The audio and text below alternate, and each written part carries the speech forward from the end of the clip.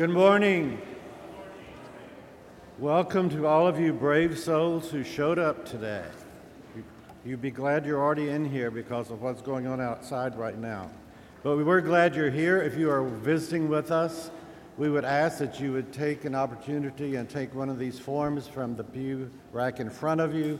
Fill that out, give us some information about yourself, and tell us how we may minister to you in a very personal way. At this time, we have some business to take care of, so I'm going to invite Joyce Caballero to come to the platform and lead us. Good morning. In absence of our church moderator, Joel Weaver, I will officially open us and call us into a business session. I'm going to turn it over at this time to Karen Clark as representative of the Coordinating Council.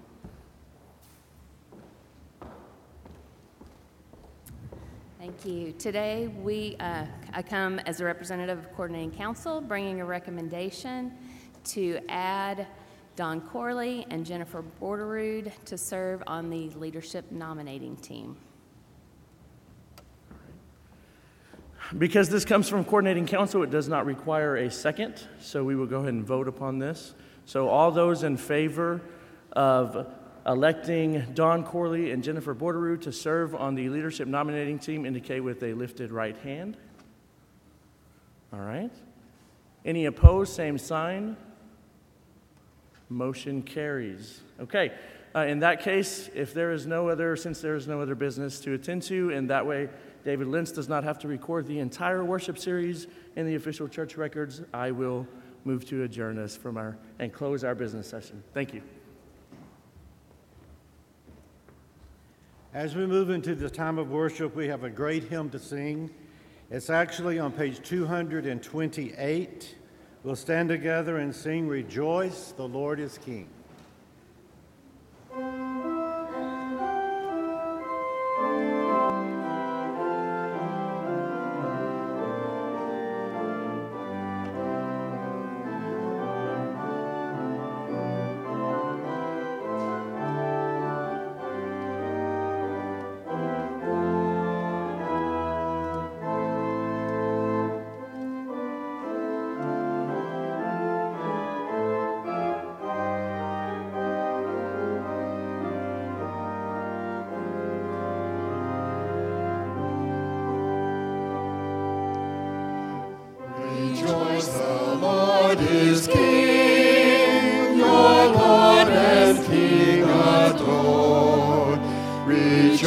Give thanks and sing and triumph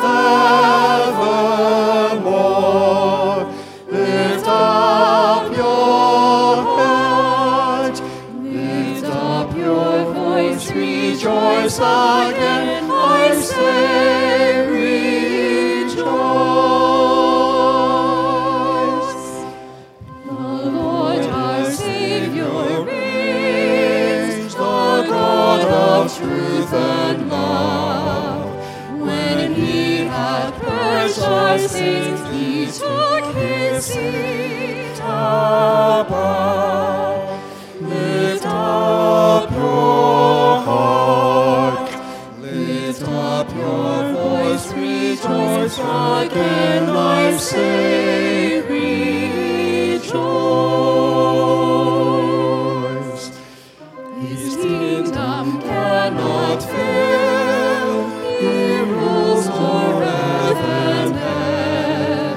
The keys of death and hell are to our Jesus give. Lift up your heart, lift up your voice, rejoice again, I say rejoice. Rejoice in glorious hope, our Lord the just shall come, and take his servants up to their eternal home. Lift up your heart, lift up your voice, rejoice again, I say rejoice.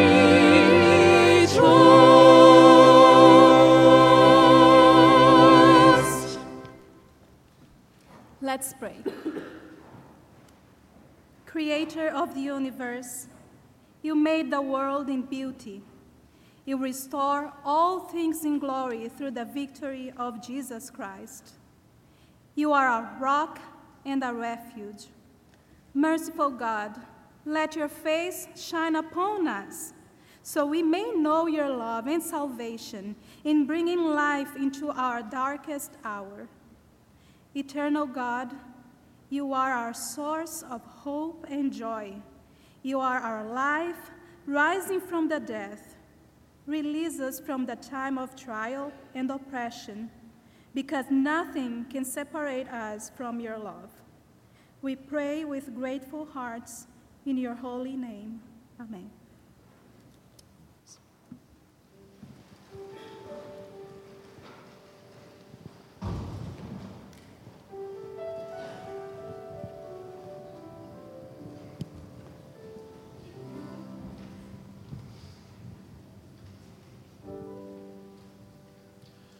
Father, hopelessness looms like a thief, threatening to take away our vision of you. We hear it in Christ's anguished cry, my God, why have you forsaken me?" We too feel this anguish, God. We confess our sense of hopelessness. But you, O God, call us to hope in what we cannot see. May the eyes of our hearts be enlightened, so that we can know the hope to which you have called us. And in our knowing, may we open our hearts to receive the hope that only comes from you. May the God of hope fill us with all joy and peace as we trust in him, so that we may overflow with hope by the power of the Holy Spirit. God, give us the courage and strength to hope. Help us to trust in the light of our hope in you and believe that you will not let go of us. Let us hold unswervingly to the hope we profess, for he who promised is faithful. Amen. This little light of mine, I'm gonna let it shine. This little light of mine, I'm gonna let it shine. This little light of mine, I'm gonna let it shine. Let it shine, let it shine, let it shine. Let it shine, let it shine, let it shine.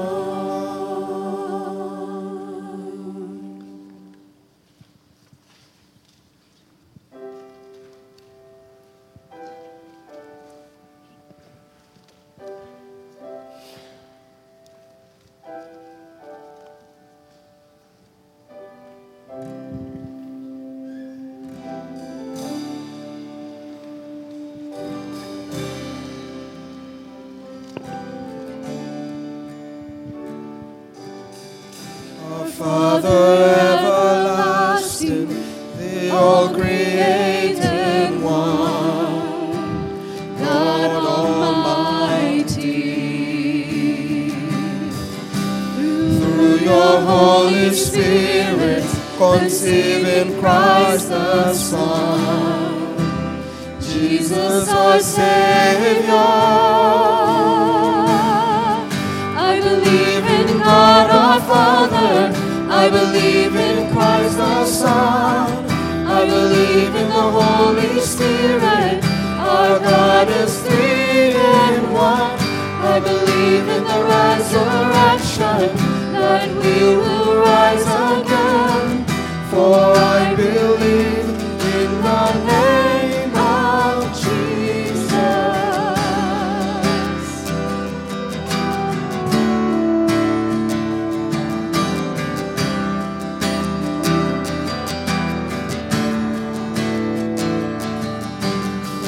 Our judge and our defender,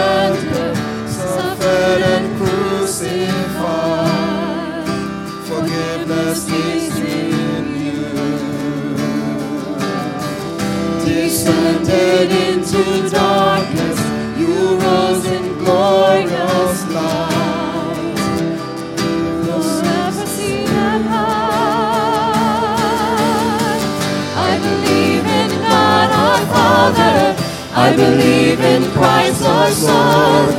I believe in the Holy Spirit. Our God is three in one. I believe in the resurrection, that we will rise again. For I believe in the name of Jesus. I believe in you. I believe you rose again. I believe that Jesus Christ is Lord.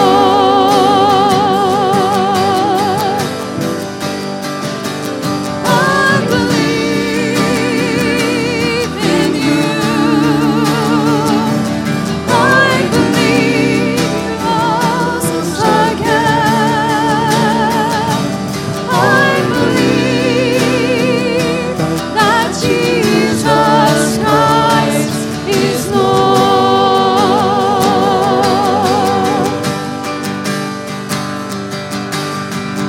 I believe in God our Father. I believe in Christ our Son. I believe in the Holy Spirit. Our God is three in one. I believe in the resurrection, that we will rise again. For I believe in the name of Jesus. I believe in God our Father. I believe in Christ the Son. I believe in the Holy Spirit. Our God is three in one. I believe in the resurrection, that we will rise again. For I believe in the name of Jesus. For I believe in the name of Jesus. For I believe in the name of Jesus.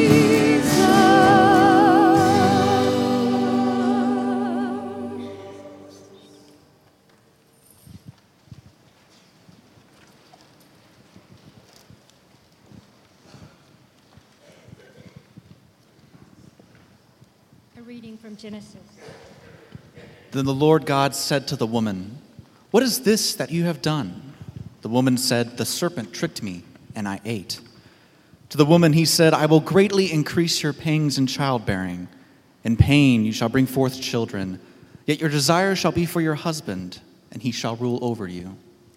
And to the man he said, "Because you have listened to the voice of your wife, and have eaten of the tree about which I commanded you, you shall not eat of it. Cursed is the ground because of you. In toil you shall eat of it all the days of your life. Thorns and thistles it shall bring forth for you, and you shall eat the plants of the field. By the sweat of your face you shall eat bread until you return to the ground. For out of it you were taken. You are dust, and to dust you shall return." The man named his wife Eve, because she was the mother of all living. And the Lord God made garments of skins for the man and his wife, and clothed them. Then the Lord God said, "See, the man has become like one of us, knowing good and evil. And now he might reach out his hand and also take also from the tree of life and eat and live forever." Therefore the Lord God sent him forth from the Garden of Eden to till the ground from which he was taken. He drove out the man, and at the east of the Garden of Eden he placed the cherubim and a sword flaming and turning to guard the way to the tree of life. A reading from the Gospel of Matthew. From noon on, darkness came over the whole land until 3 p.m. And about 3 o'clock, Jesus cried with a loud voice, my God, why have you forsaken me?" When some of the bystanders heard it, they said, "This man is calling for Elijah." At once one of them ran and got a sponge, filled it with sour wine, put it on a stick, and gave it to him to drink. But the others said, "Wait, let us see whether Elijah will come to save him." Then Jesus cried again with a loud voice and breathed his last. When it was evening, there was a rich man from Arimathea named Joseph, who was also a disciple of Jesus. He went to Pilate and asked for the body of Jesus. Then Pilate ordered it to be given to him. So Joseph took the body and wrapped it in a clean linen cloth and laid it in his own new tomb, which he had hewn in the rock. He then rolled a great stone to the door of the tomb and went away. Mary Magdalene and the other Mary were there, sitting opposite the tomb. This is the word of God for the people of God. Thanks be to God.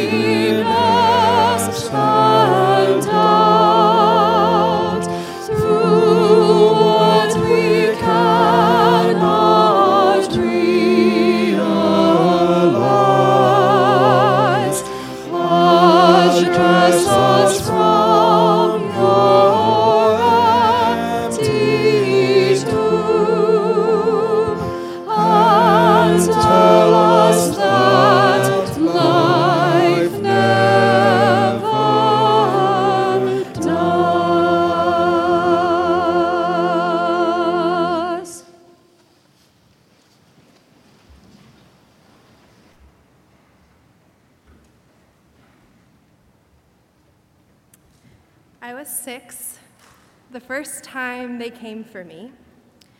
I remember the brown shoes I was wearing. They had laces I couldn't tie. The adults explained to me that I was going away for a short period of time and that my mom would be waiting when I came back. 6 months is an eternity for a child. My biological mother has what we think is paranoid schizophrenia. I grew up on the streets, in and out of homeless shelters, sleeping on porch steps, and stealing from stores. That time when I was 6 was my first foster care placement. I would be taken again when I was 8, after I was found caring for my infant sister alone in a dilapidated home instead of attending school. For the next several years, my sister and I were juggled from home to home until we were placed with an adoptive family. On paper, they were perfect. She was a therapist, he was a pastor joining the army as a chaplain. But I cannot stress how awful the next 3 years were for me. My adoptive parents were cruel and abusive. The depth of my hopelessness was crushing. My first ray of hope came in the form of the Methodist Children's Home here in town, where I came to stay at age 15. MCH certainly had its challenges, but the comfort I found in the other girls there was surprisingly therapeutic. I graduated high school here in Waco, and by some miracle, found myself at Baylor. By this time, I had made friends with hopelessness. I was convinced that if I never placed my trust in others, particularly those in charge, and if I never had hope for love, I would be safe. The irony here is that hopelessness lied and stole from me. It might have protected me, but it was an awful trade that stole opportunities of love and belonging. My sophomore year, I felt the Lord say I was released from my adopted family and that I was receiving something new in their place. I took down my family photos, sent my last unanswered email to them. It was a Friday. My best friend at that time and her family, the Fry family, went to my church, and I had spent some time with them, though admittedly from a distance. That Sunday, they approached me, asked me to lunch, and invited me into their family permanently through adoption. Here it was, my invitation to leave the cold but protective arms of hopelessness and enter the warm and risky arms of love. I initially told them no. But looking back at the sequence of events, I recognized a supernatural miracle at play. I said yes, and was adopted on December 16th, 2011, at age 19. And I wish I could say it's been simple and easy, but I can say that my family's love has been an elixir of hope, a steady testimony on which to restore my faith.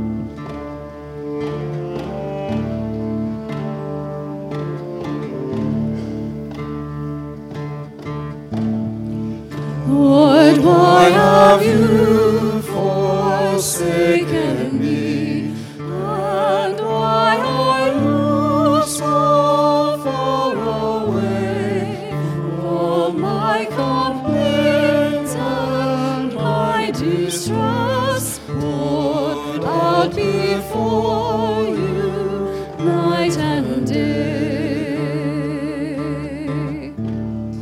Yet you are holy, and the songs of praise of Israel are your throne.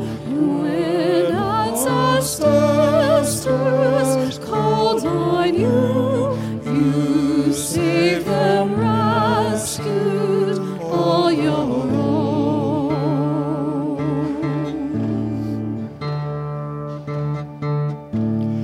But I am mocked and put to scorn. All those who see me laugh and say, you trust in God, so us sing the help of God to whom you pray.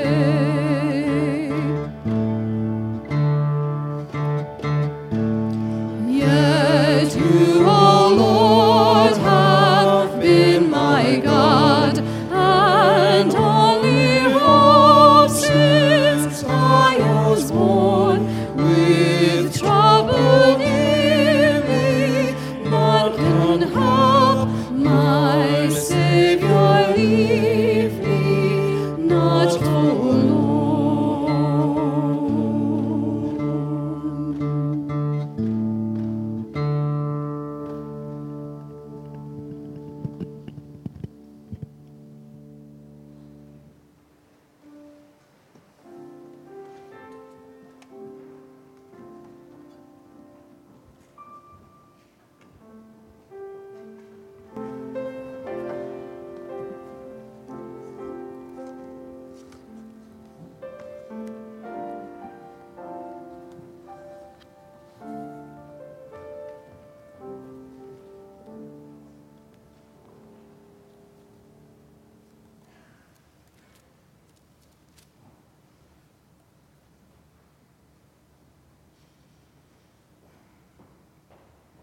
Now, gracious God,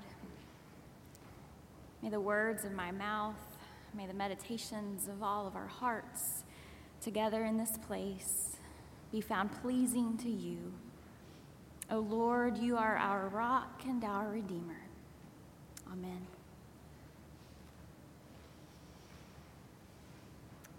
Edward J. Smith, the captain of the Titanic, said to the remaining members of his crew, "Well, boys, do your best for the women and the children, and look out for yourselves." And those were his last words. He then returned to the bridge of the Titanic, and the ship took its final plunge into the ocean just moments later. When Harriet Tubman was dying in 1913, she was surrounded by her family and they were singing together. Her last words were, "Swing low, sweet chariot, coming for to carry me home." Leonardo da Vinci was actually pretty self-deprecating with his last words. He said, "I have offended God and mankind because my work did not reach the quality that it should have." As if the Mona Lisa wasn't good enough. As Marie Antoinette went up the stairs to the guillotine, she accidentally stepped on her executioner's foot. Legend has it that her last words were, "Pardon me, sir, I meant not to do that." George Harrison, lead guitarist of the Beatles' famous last words were this: "Love one another." Sir Winston Churchill is known for saying, "I'm bored with it all," in his final breaths. John Wayne died at age 72 in LA, and as his final moments, he turned to his wife and said, "You're my girl, and I love you." In Charles Schulz's final comic strip, released the day after his death, he wrote about his beloved Peanuts characters. And he said, "Charlie Brown, Snoopy, Linus, and Lucy, how can I ever forget them?"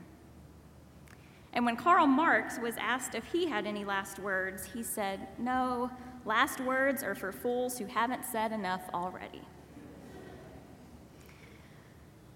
Well, whether or not you agree with Karl Marx's statement, I think it's fair to say that last words are significant. They almost always say something about the person offering them, who they were, what they valued, how they wanted to be remembered. Except when you consider that, it makes Jesus' last words in the Gospel of Matthew all the more troubling. Matthew tells us that at about 3 o'clock in the afternoon, Jesus cried out with a loud voice, my God, why have you forsaken me?" And that moments later, Jesus breathed his last breath. Jesus' last words are excruciating. In light of everything that Jesus has done, everything that Jesus' life has been about, everything that Jesus valued and believed and continually pointed us toward, how in the world do we wrap our minds around the idea that these were Jesus' last words? What do we do with that? We have been in a worship series here at Calvary on the stewardship of pain this Lenten season. And I don't know about you, but with all of the other experiences of pain we have discussed, it's always been somewhat reassuring to realize that Jesus felt these pains too. That even Jesus was betrayed and knows what that feels like. Even Jesus grieved. Even Jesus felt rejected. And so when you and I encounter those things, we're not alone. Jesus meets us there. But to think that in Jesus' final breaths, he was in a place of hopelessness, a place of feeling forsaken and completely abandoned by God just when he needed God the most, that's just a bit more challenging for me to unpack. I mean, I would feel so much better if Jesus' last words were, "Peace I give you, do not let your hearts be troubled and do not be afraid," or "Take heart, for I have overcome the world," like we read in John's Gospel. Or what if Jesus' last words were what we read later in 2 Corinthians, that because of the power of God at work within us, we are afflicted in every way but not crushed, perplexed but not driven to despair, persecuted but not forsaken, struck down but not destroyed? What if Jesus would have reflected back on Isaiah saying, "Do not fear, for I have redeemed you. I have called you by name, and you are mine." I have a long list of so many things I would rather Jesus have said in his final moments. But he didn't. He didn't. And so what in the world do you and I do with these last words that Jesus uttered in Matthew's Gospel? My God, why have you forsaken me?" Now, some scholars think that for Jesus to have been in a place of such hopelessness is just impossible. They can't fathom that Jesus would have felt something so dramatic. And so the way that they interpret these words is that Jesus is quoting Psalm 22, which begins with these exact words, my God, why have you forsaken me?" But then it ends on a much more positive note, with all the people on earth praising God. And so they think in that moment, obviously Jesus couldn't get all the words out to Psalm 22, but that's basically what he's recalling, and not part of the psalm, but the whole. And so instead of these words being a cry of despair, some scholars interpret Jesus' words to be this triumphant declaration of his faith in God. But I think this interpretation is a bit challenging, at least for me to accept, given that everyone else standing around him hears Jesus' words as a desperate cry for help. And the truth is, Jesus could have called out at least some words of faith in this moment, and yet he does not. Now, at the opposite extreme are the interpreters who take Jesus' last words as evidence that Jesus must have lost his faith in God in his final moments. Jesus must be looking back on his life and ministry as a complete failure, according to them. But given what we know about Jesus and about the rest of the story, this interpretation doesn't seem to settle right either. But in the midst of these two extremes, I think there's another option for understanding Jesus' last words. What if we were to view them not as a triumphant declaration and not as a faithless rejection, but as brutally honest? What if we were to view them as brutally honest words to the God Jesus loved and spent his life following? What if Jesus isn't giving up on his faith, but is in fact expressing his faith in the God he knew was big enough to handle all of his pain? You see, all throughout the Old Testament, people of faith did not consider it inappropriate to argue with God. In fact, as Douglas Hare writes, the intensity of the rebuke is often directly proportional to the depth of the faith from which it springs. After all, only those who have great confidence in God can be disappointed when God remains aloof. I think it's important for us to realize that Jesus is speaking directly to God in this moment. This is different than, say, the Israelites in the wilderness who were grumbling about God, like we read in the Old Testament.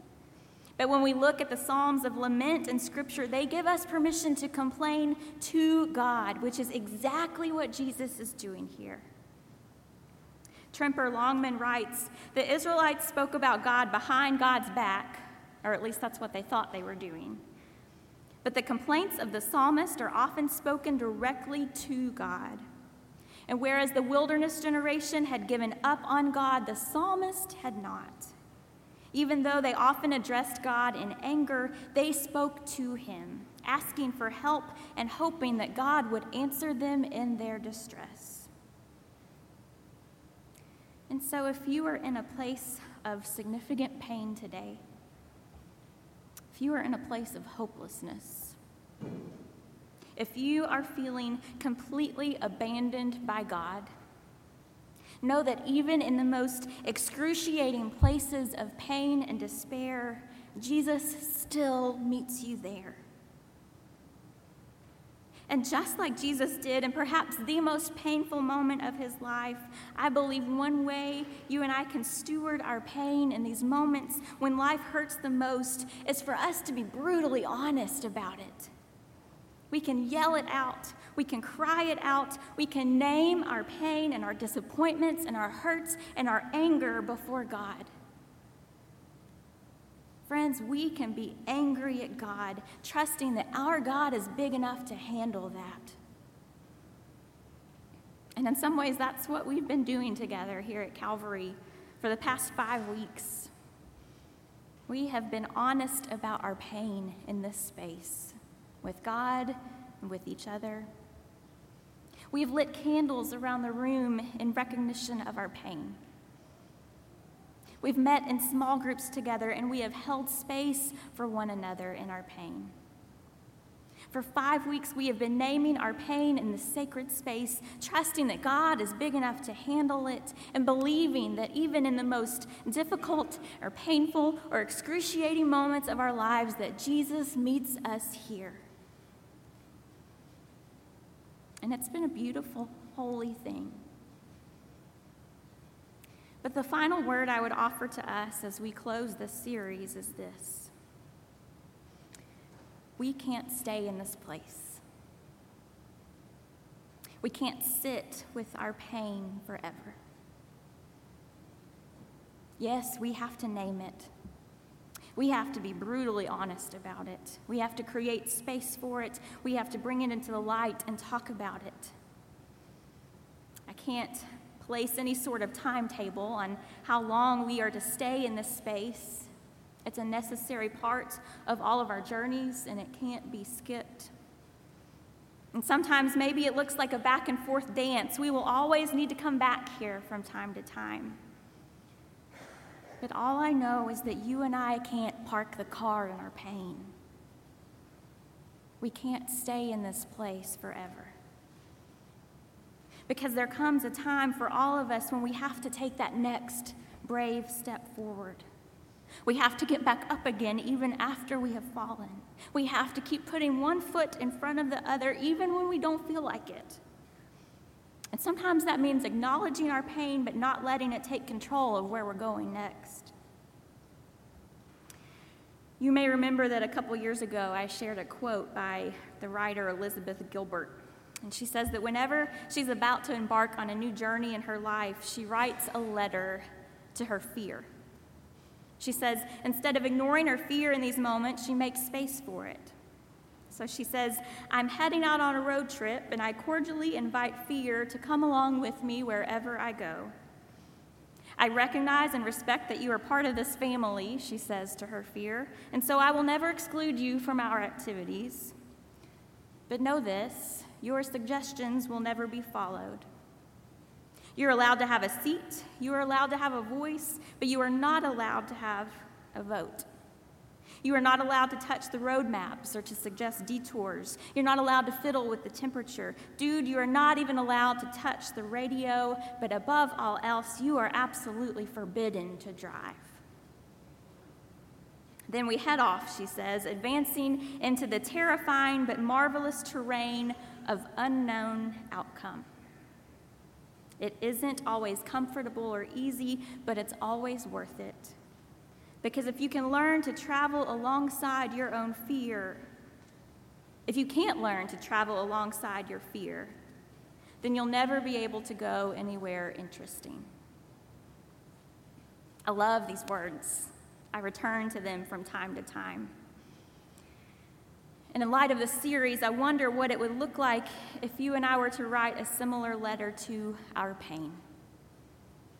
To recognize and to name the pain that is part of all of our journeys, but at the same time forbidding that pain to drive the car. Because if we can't learn to travel alongside our pain, then we'll never be able to take that next brave step forward. That's actually why I included the Genesis text about Adam and Eve in our scripture reading today. Because the story of Adam and Eve in the garden isn't only a story about pain. It's also a story about how we survive, how we keep moving forward even when everything seems lost. And isn't this exactly what the disciples do after Jesus' death? We read Matthew's account earlier, but I really love the way that Luke gives a bit more attention to the details here. He says in Luke 23, starting in verse 50, now there was a good and righteous man named Joseph. He came from the Jewish town of Arimathea, and he was waiting expectantly for the kingdom of God. Now this phrase, waiting for the kingdom of God, is often used to describe faithful Jews. Simeon and Anna are described this way earlier in Luke. And so this phrase distinguishes Joseph as a good Jew, a respectable person. But I've got to admit that these words feel completely out of place to me just verses after Jesus' last breath. Standing in Joseph's shoes, I'm trying to figure out why in the world he would be waiting expectantly for anything good to happen. And yet Joseph shows us what it looks like to keep going. Better yet, to keep hoping, even when everything seems lost.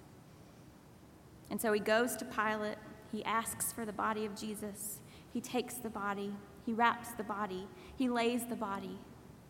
And likewise, the women follow Joseph. They return home, they prepare the spices. You see, these are all simple, very ordinary, everyday actions. And yet sometimes, isn't that exactly what it looks like for us to keep moving forward? To keep putting one foot in front of the other, one day at a time, and sometimes one moment at a time. I think even the most simple, ordinary actions can be acts of defiance, because that's how we show ourselves and the rest of the world that pain doesn't get to sit in the driver's seat of our cars, and by golly, it's forbidden to drive. But listen to how Fred Craddock points out what's happening here. He says that Jesus is being honored, symbolically speaking, by the entire country. You have women from Galilee, Joseph from Judea, people from north and south, both male and female, joining together to remind us that despite everything that has happened, Jesus has not been totally abandoned. You see, Luke makes a place in the story for hope, even in a seemingly hopeless situation. He gives the reader reason to believe that this story is not over yet. And isn't that the thing about our Bible? From beginning to end, it reminds us that even though our pain has been, is, and will always be a part of our stories, it never gets the final word. Never. Barbara Brown Taylor says it this way: there's a lot of what happens these days that I would call spiritual bypassing, she says, where one offers a religious formula to help you stay on top. But I cannot sell out the Christian message, which at its heart says that when the bottom drops out and you're screaming your guts out to God, there's more. It says if you are just willing to enter into the cloud of unknowing and meet God in the dark, and maybe even in the dark of a tomb, you might just be surprised. And so whatever pain you carried with you into this room today, know that this is a space where you can be real about that. Know that you can scream your guts out at God, and God is big enough to handle that. But friends, I also want to challenge you to trust that there is something beyond this moment, beyond the pain. You may not be able to see it right now. You may not be able to touch it. You may not be able to possibly conceive it. But I want to challenge you to believe anyway. I want to challenge you to be audacious enough to have hope anyway, to keep taking that next step forward anyway, even when you have no idea what's on the other side. Because if you are willing to meet God there in that place, you might just be surprised at what God can do next. And so, God, I ask that you would meet us in our pain today. Meet us in the spaces that no one in this room may even know about what we are carrying with us. In our anger, in our hopelessness, in our hurt. Meet us there. God, remind us that you're big enough to take our anger, you're big enough to take our frustration, and that we can be so brutally honest with you about that. But beyond meeting us there, I pray that you would help us to hope anyway, to take that next brave step forward anyway, to be brave enough to follow Jesus to the places we could never have imagined going otherwise. God, breathe your life and your hope and your spirit into us as we journey on from this place and as we journey toward Easter. We ask all these things in your name. Amen. Whatever pain you carried with you into this room, Jesus meets you here.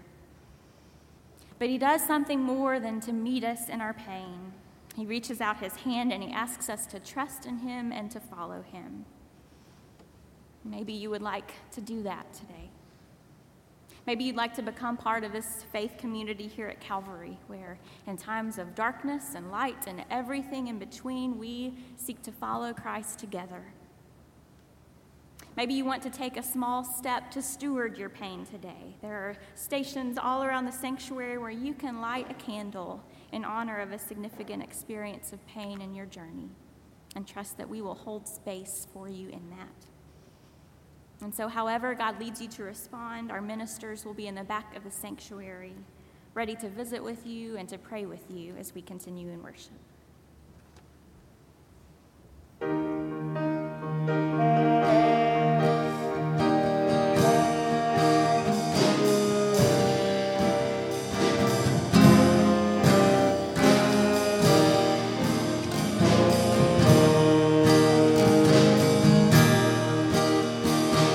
Lead me, guide me along the way.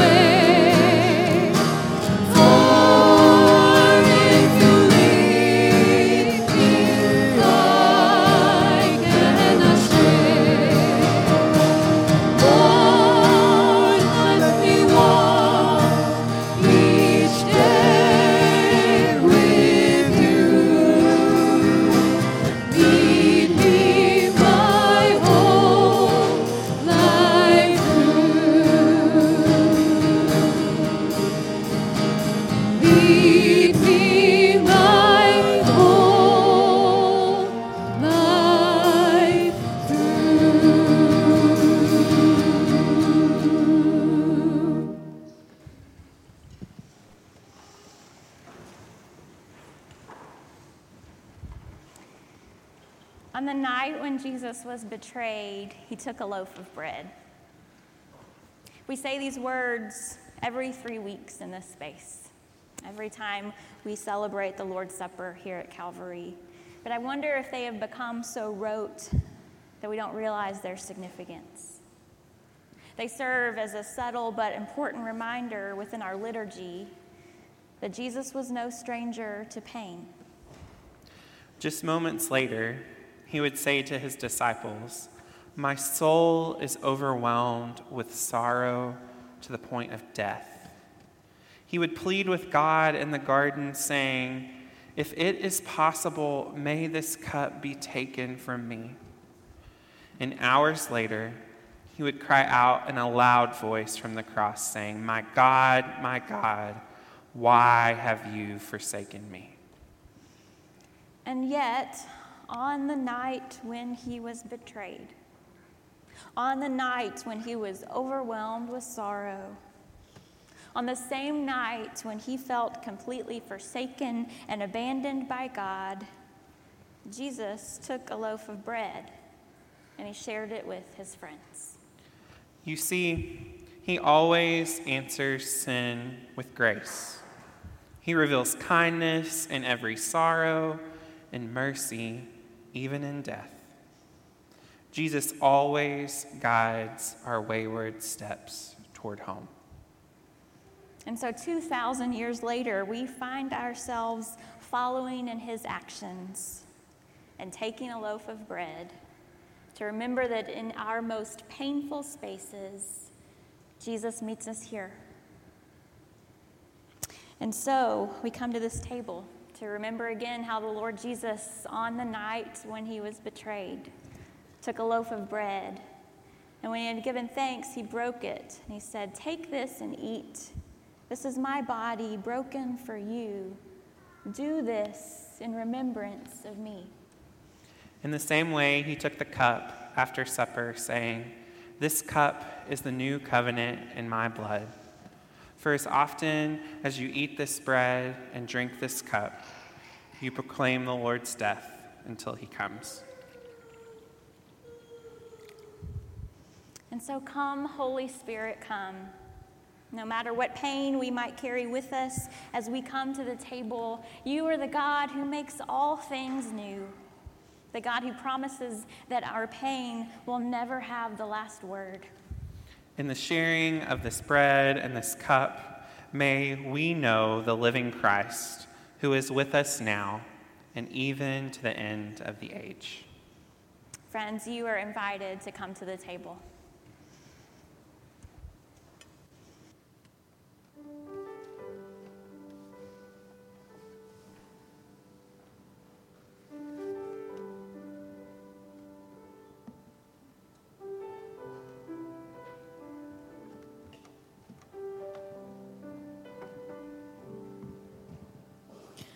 All my devotion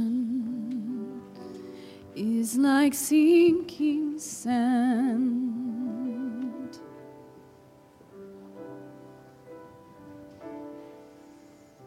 I've nothing to cling to but your sweet hand.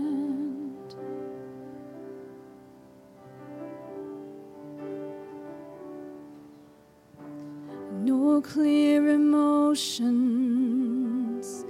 keeping me safe at night.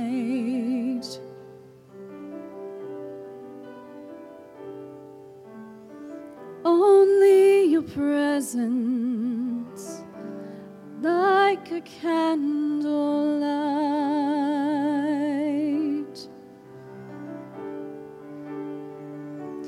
After everything I've had, after everything I've lost,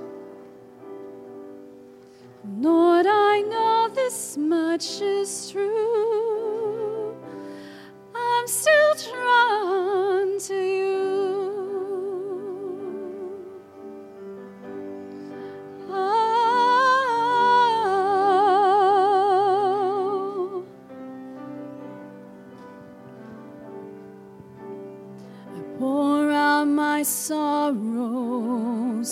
just like a precious oil. Ah, yeah. Oh, I kiss your feet, Lord, with a holy joy.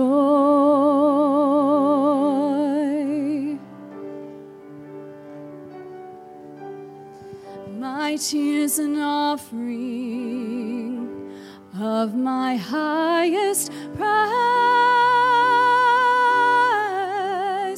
Oh, your eyes say welcome, and I receive your gifts.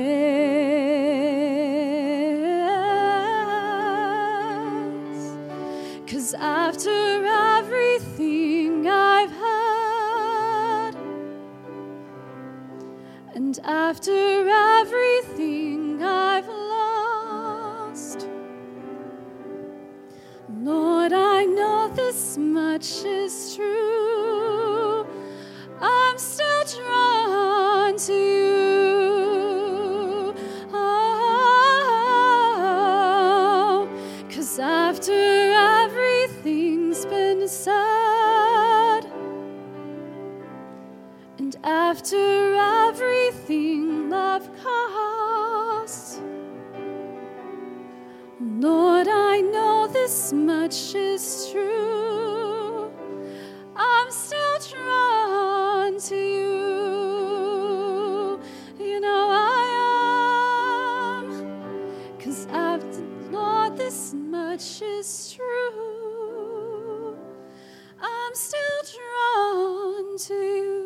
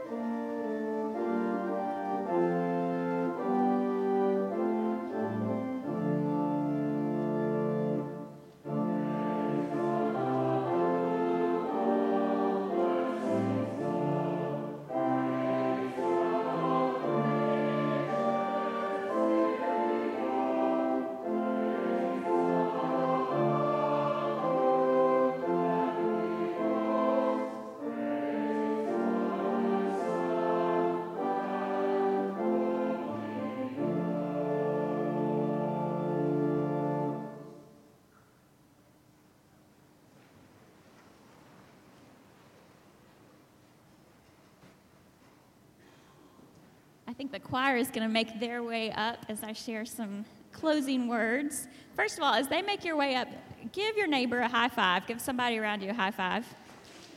Choir gets high five. I'll get a high five. Yeah. So that's what we are going to, oh, I love it. Maybe we should do that every time the choir walks up. Yeah. Yeah. So this is what we are going to be doing on Tuesday morning at 7 a.m. with our friends at West Avenue. It is STAR testing week, and this is always a huge encouragement to them. And so maybe you're not able to mentor during the week, but you can come make a high five wall with us. And so we hope we'll see you there at 7 a.m. on Tuesday, and feel free to leave as you need to go to work. Next Sunday is Palm Sunday, which means hopefully we will be out of the park with our neighbors at Greater New Light. There will not be Sunday school next week, but that's because we really need your help during this time to make worship in the park possible. So please read the worship folder for all the different ways you can be a part of that. Please bring generous helpings of food so that we can have enough for everyone who joins us.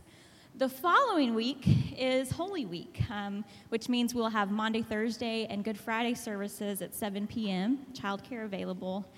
Maundy, Thursday service is where we have traditionally done foot washing, and it's an incredibly vulnerable and meaningful time in that service. Especially if you're a family with children, I am always blown away when I watch children and families engage in that time. I think I snapped a picture of Davis Eggleston last year washing Chad's feet. And so we really encourage you to come and participate in that. Additionally, though, we will have a hand washing station available this year as well. We have heard that for some people, the foot washing station is challenging, and we want to be inclusive of everyone, and so we don't want that to stop anyone from coming. We hope you might participate with that part of the service as well. Lastly, today we will receive our Samaritans Fund, which goes toward emergent needs in our congregation and community. And I can share that we have a pretty significant need within our congregation right now that the fund hasn't been able to help because funds are a little low. And so your generous giving today really will help us to be able to meet that need. Well, for the past several weeks, we have spoken a benediction in this place. But instead of our speaking these words from Isaiah 41, the choir is actually going to sing them over us as we conclude our service. So please receive their words as our benediction.